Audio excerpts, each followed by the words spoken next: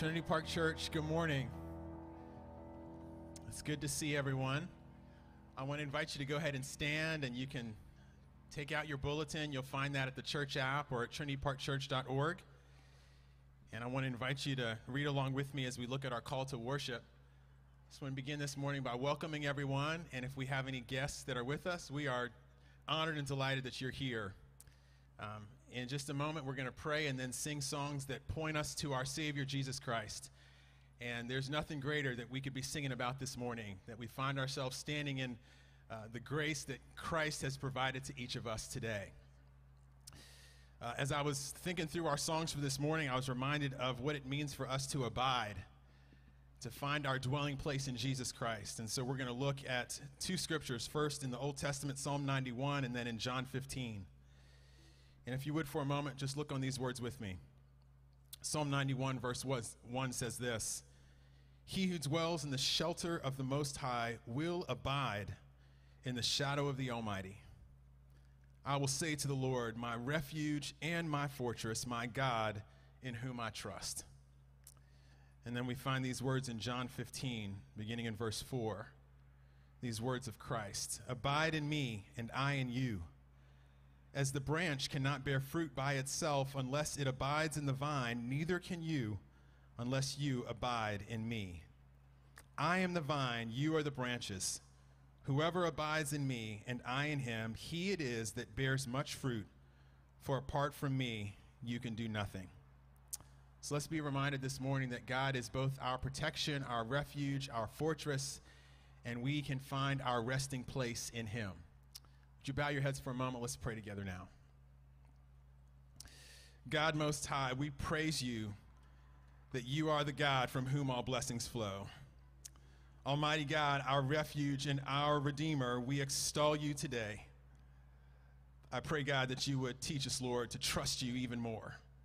Help us to abide in the safety of your shadow.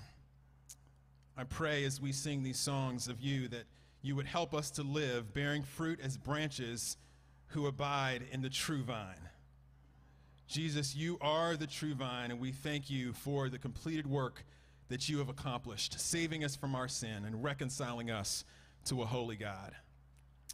And so for all the ways, Lord, that we may have forgotten or find ourselves drifting from you, would you remind us now of how you invite us to find shelter in your arms.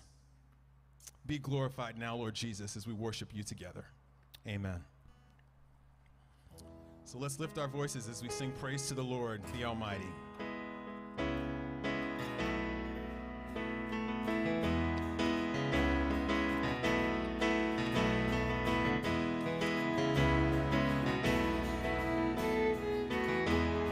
Verse 1, praise to the Lord. Praise to the Lord, the Almighty, the King of creation. Oh, my soul, praise him, for he is thy health and salvation. All ye who hear, now to his temple draw near. Praise him in glad adoration.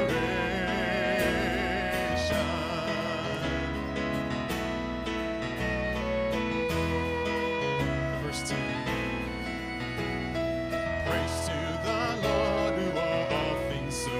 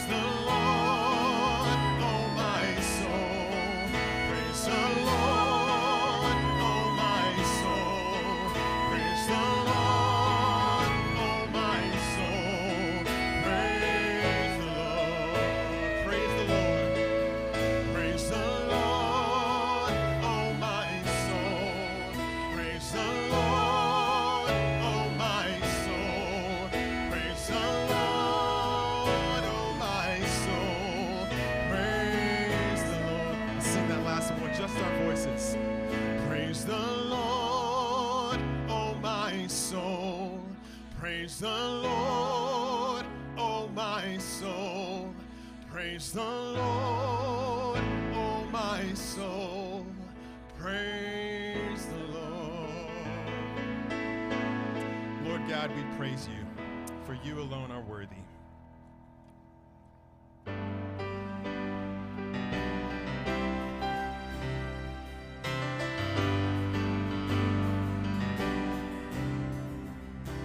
I cast my mind to Calvary, where Jesus bled and died for me. I see his wounds, his hands, his feet, my Savior on that cursed tree. His body bound and drenched in tears, they laid him down in Joseph's tomb, the entrance sealed by heavy stone. Messiah still and all alone. Oh, praise the name of the Lord our God. Oh, praise his name forevermore. For endless days we will sing your praise. Oh Lord our God.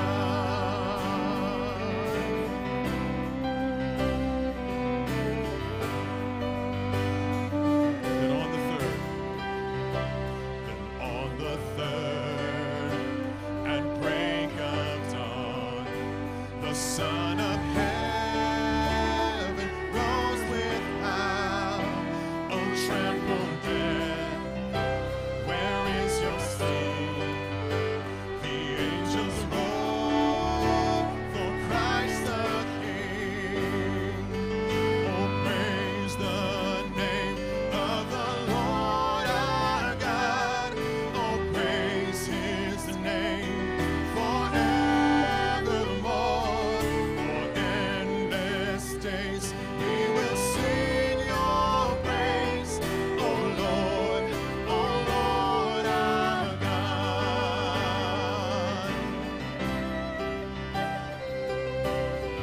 He shall return in robes of white.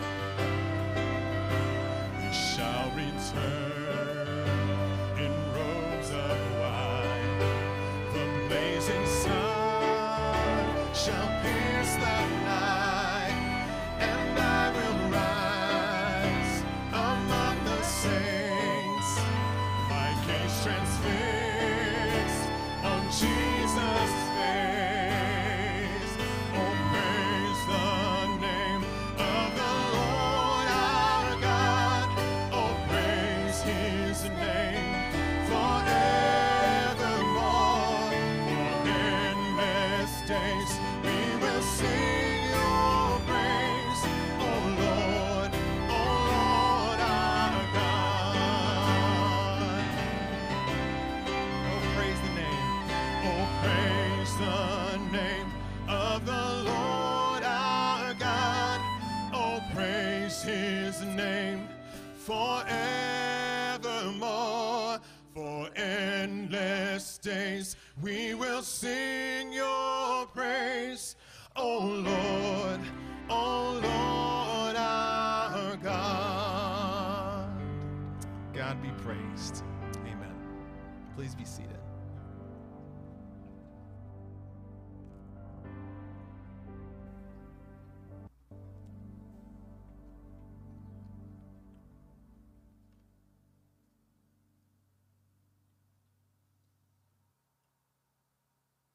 Please join me in the prayer of confession as it's be printed in your phones.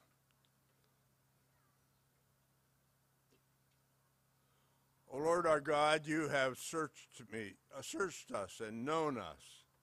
You know not only what we say, but also what we think. You know not only what we say, but also what we almost said. You know how quickly our thoughts rise to praise ourselves because we're well off, or capable, or intellectual, boasting of your gifts as if they were our accomplishments. You know how slowly our thoughts sink to accuse ourselves even when we have turned our backs on you, fascinating ourselves with false gods, whose calling we heed while ignoring your own. Truly, we need to repent of our sins. O God, forgive, correct, and heal us through Jesus Christ our Lord. Amen. Now please take a moment to reflect on how the Holy Spirit might be convicting you of your own personal sin.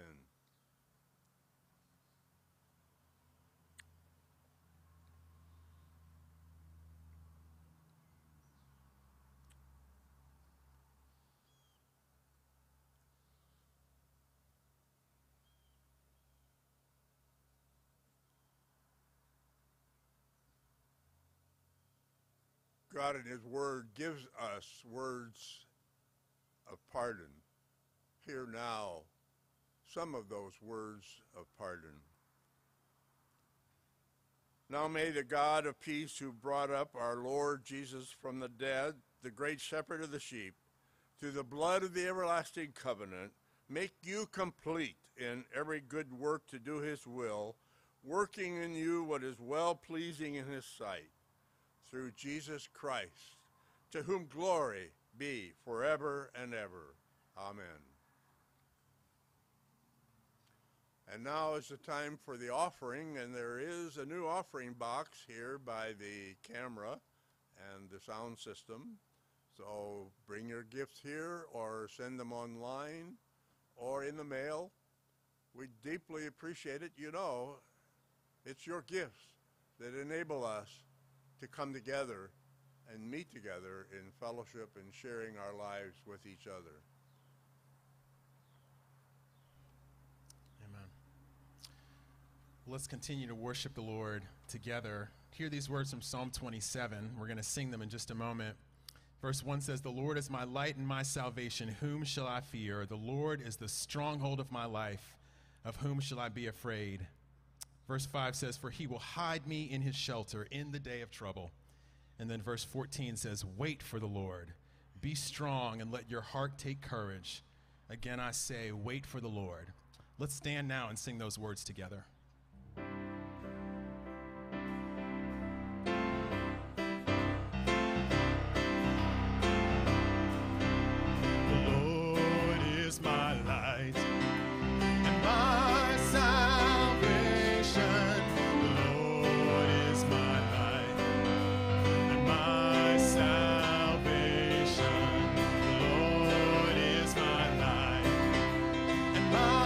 Salvation.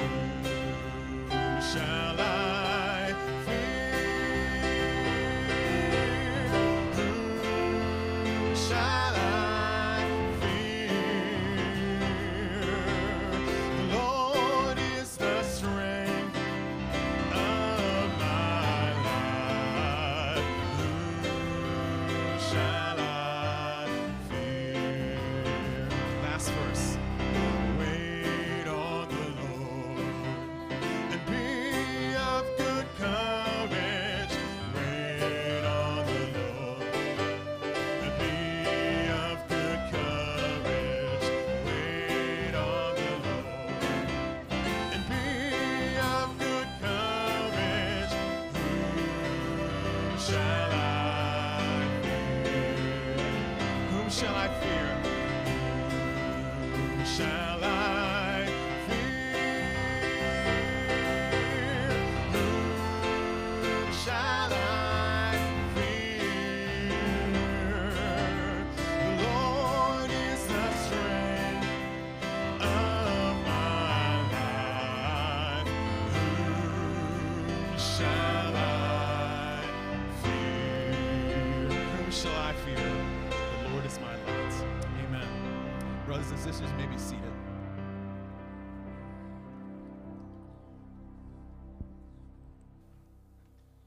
Morning, Trinity Park. My name is Charity Starchenko. I'm a digital media coordinator here and also on the missions team.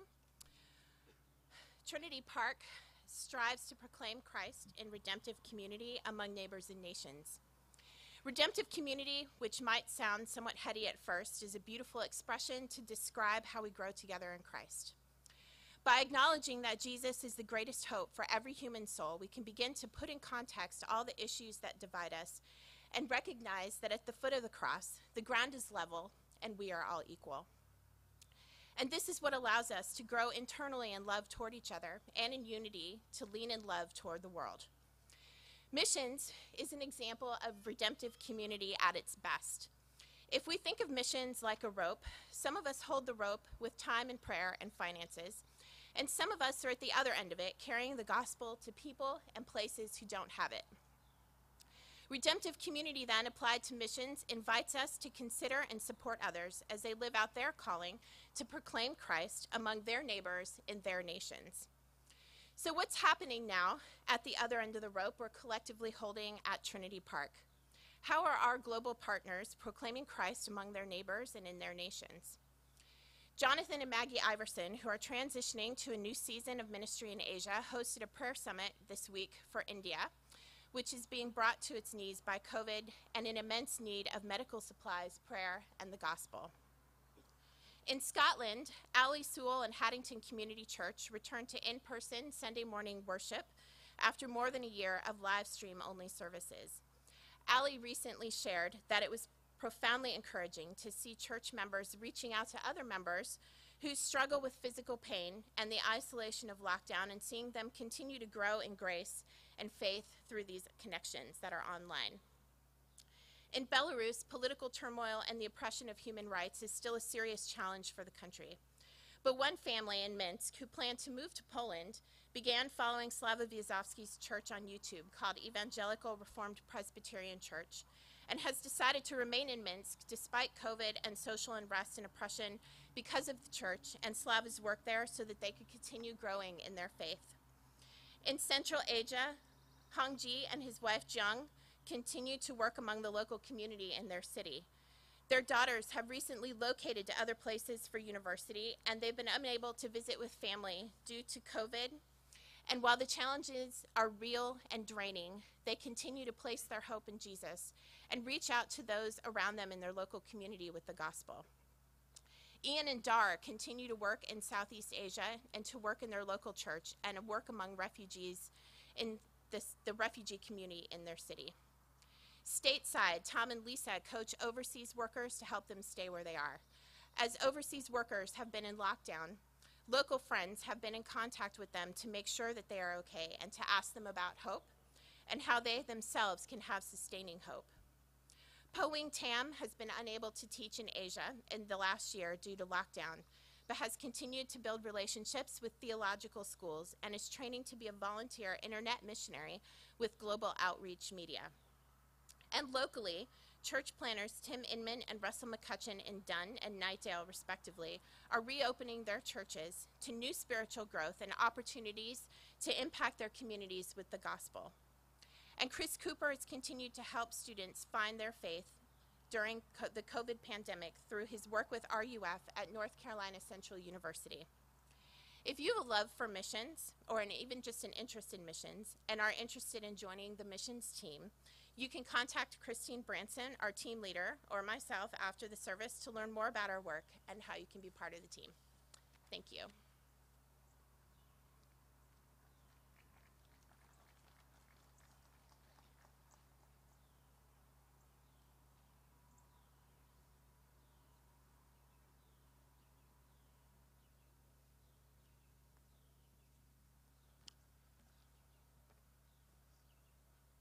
I have to say this ahead of time.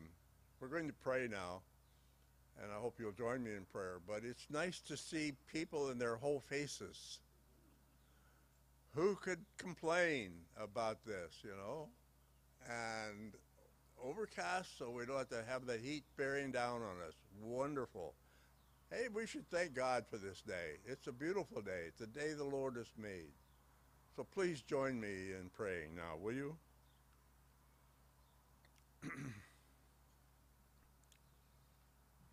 Father God,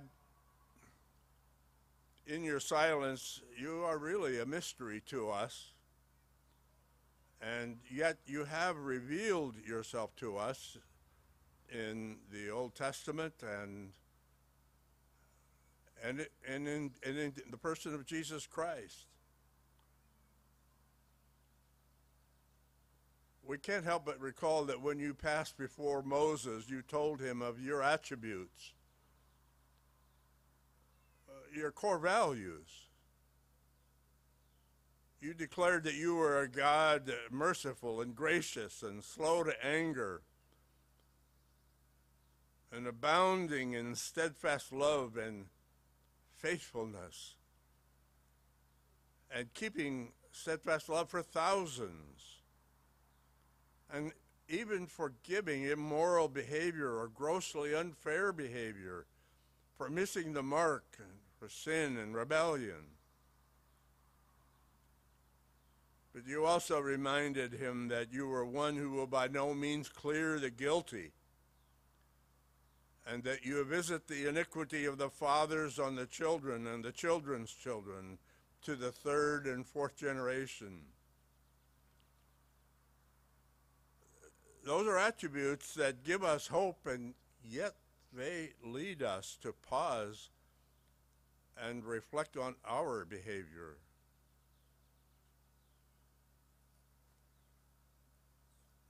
God, we are grateful for simple things like family, bread to eat, clean water to drink, work to do, friends in Christ, and even this morning, gas in the pump.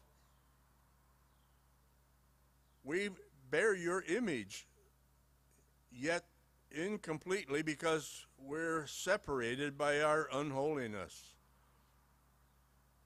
and the human limitations of our mind and body.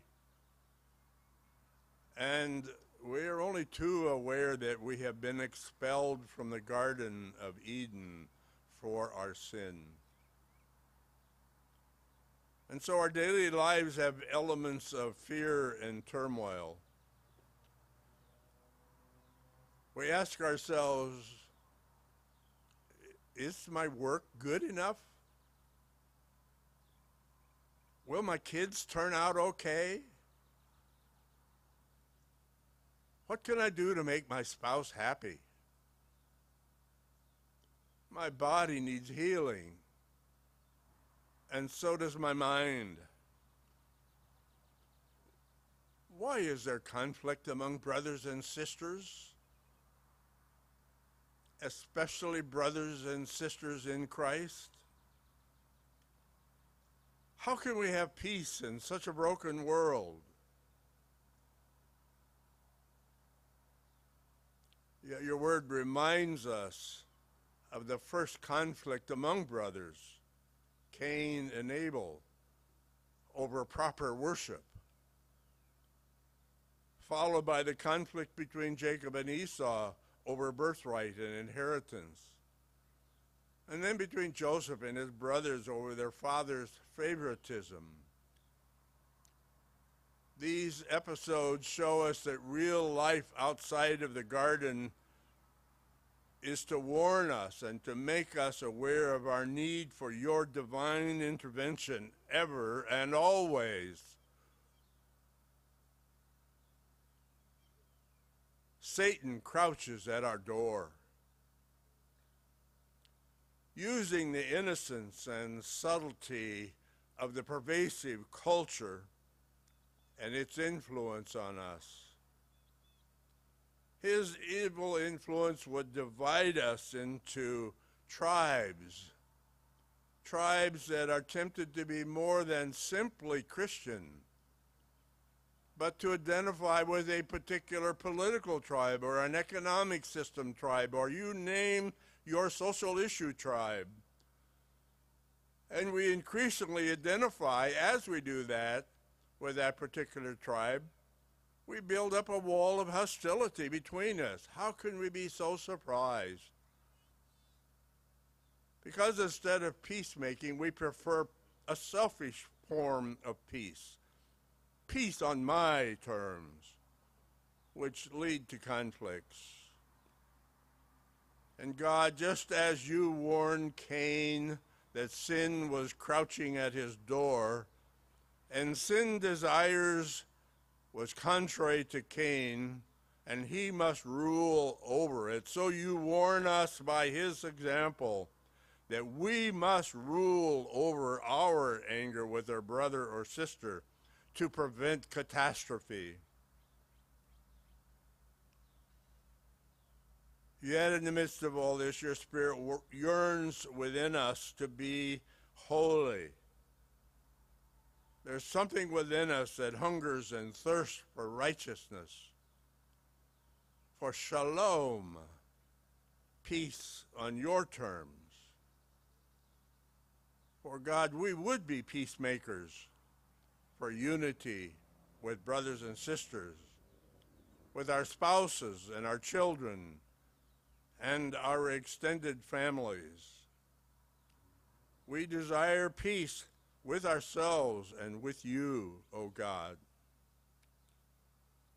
Thank you, Father, for giving us that path of redemption to wholeness, to restoration, and healing. Indeed, shalom through Jesus Christ. Only in Jesus Christ is this wall of hostility that may separate us be destroyed. So we long, O God, to be simply Christian as we gather to worship you.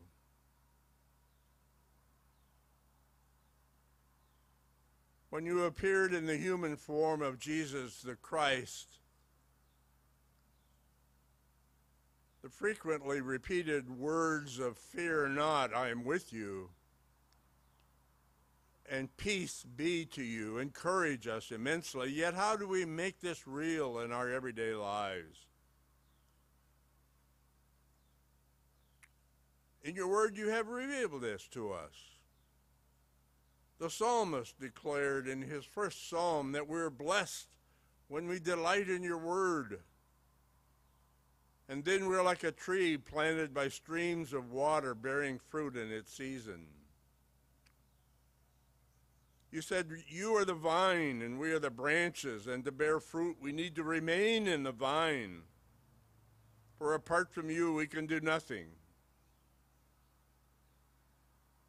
Over the years, as we remain in the vine, stay planted by the streams, delighting in your word, meditating on it day and night, our brains change.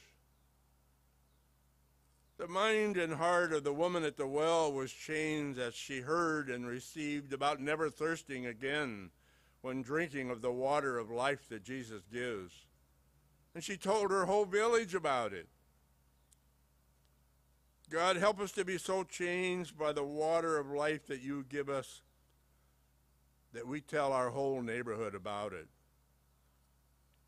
Help us to turn hostility into hospitality, making the enemy a friend, to offer the fruit of peace in the middle of confusion, to offer security when uncertainty tears at the soul.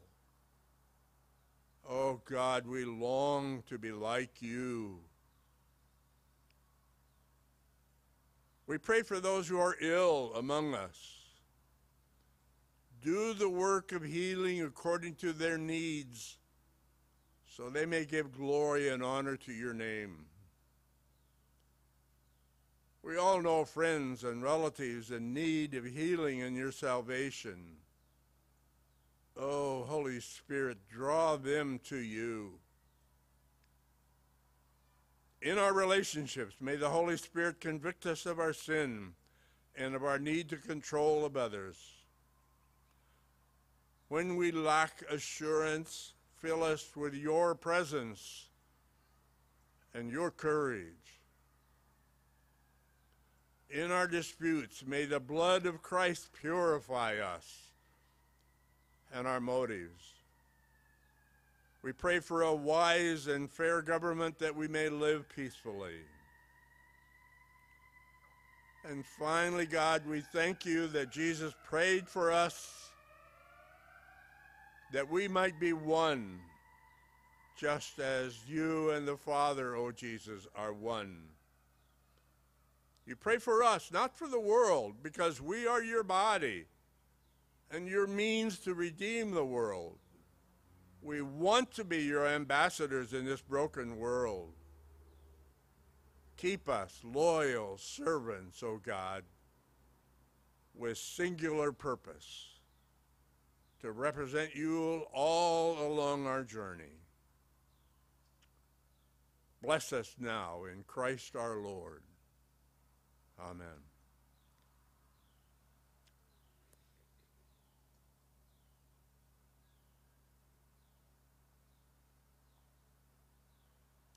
Acts 17, 1 through 14. Now when they had passed through Amphipolis and Apollonia, they came to Thessalonica, where there was a synagogue of the Jews. And Paul went in, as was his custom, and on 3 Sabbath days he reasoned with them from the Scriptures, explaining and proving that it was necessary for the Christ to suffer and to rise from the dead, and saying, "This Jesus, whom I proclaim to you, is the Christ."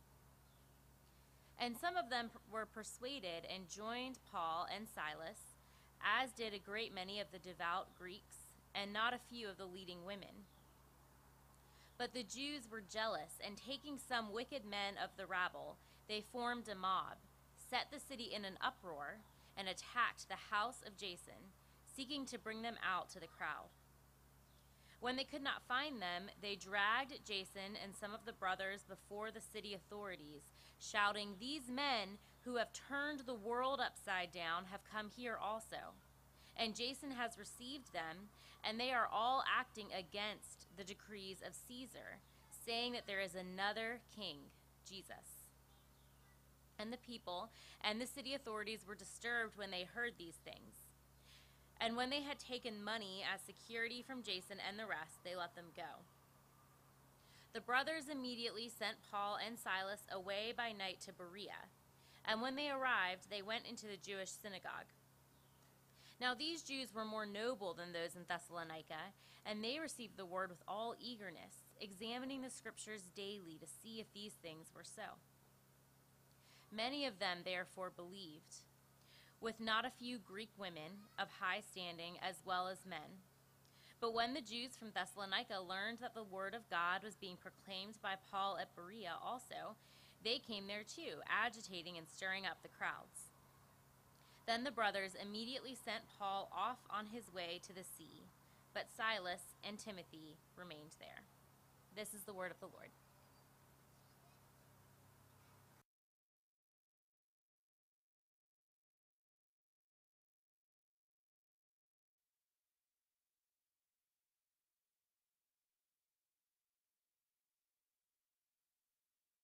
It's great to see all of you this morning.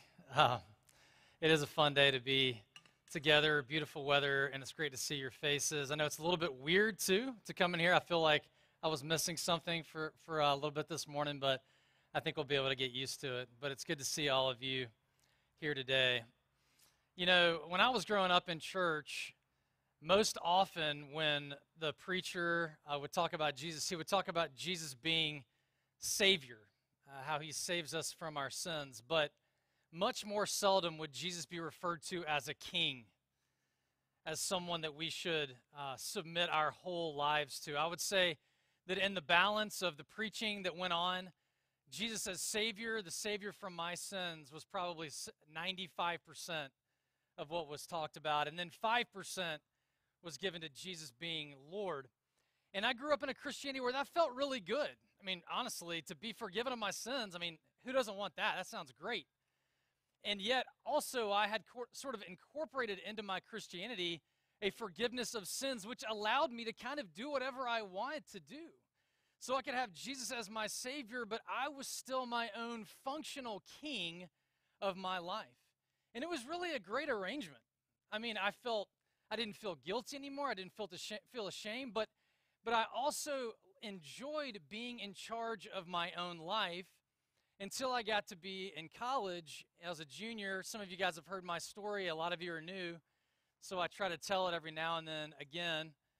But I was a junior in college, and I realized that me being my own functional Lord and master, essentially, being self-centered and my world revolving around me was starting to collapse on me. And the pressure of life, living as my own functional Lord, was overwhelming to me. And God began to show me that truly in the Bible, that Jesus is Savior, but he is also, wherever he is Savior, he is also Lord. Jesus is not confused about his own identity. He's not confused. He is Savior and he is Lord. And I, Corey Jackson, and you, insert your name, do not get the opportunity to decide who Jesus is in terms of his core identity. He is Savior and Lord. That is clearly proclaimed in the Scriptures.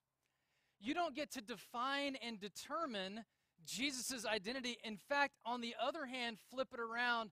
You need Jesus to help you define and determine your identity.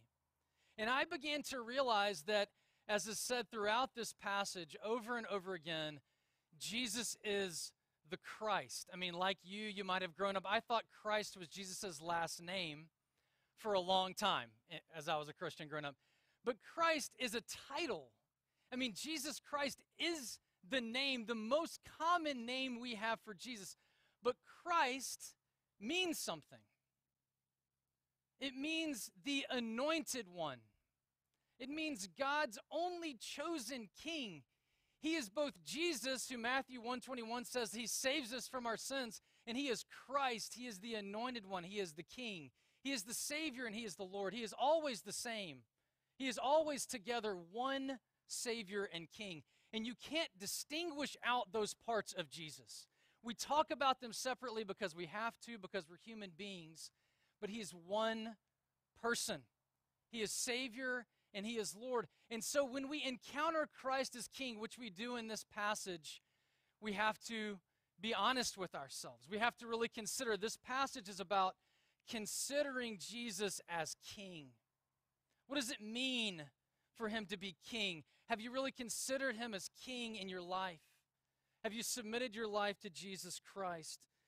Jesus Christ being the Christ, Yahweh incarnate, God's only chosen King, is the big point of this passage. And it's the only way to make sense of what is said in chapter 17, verse 6. These men who have turned the world upside down.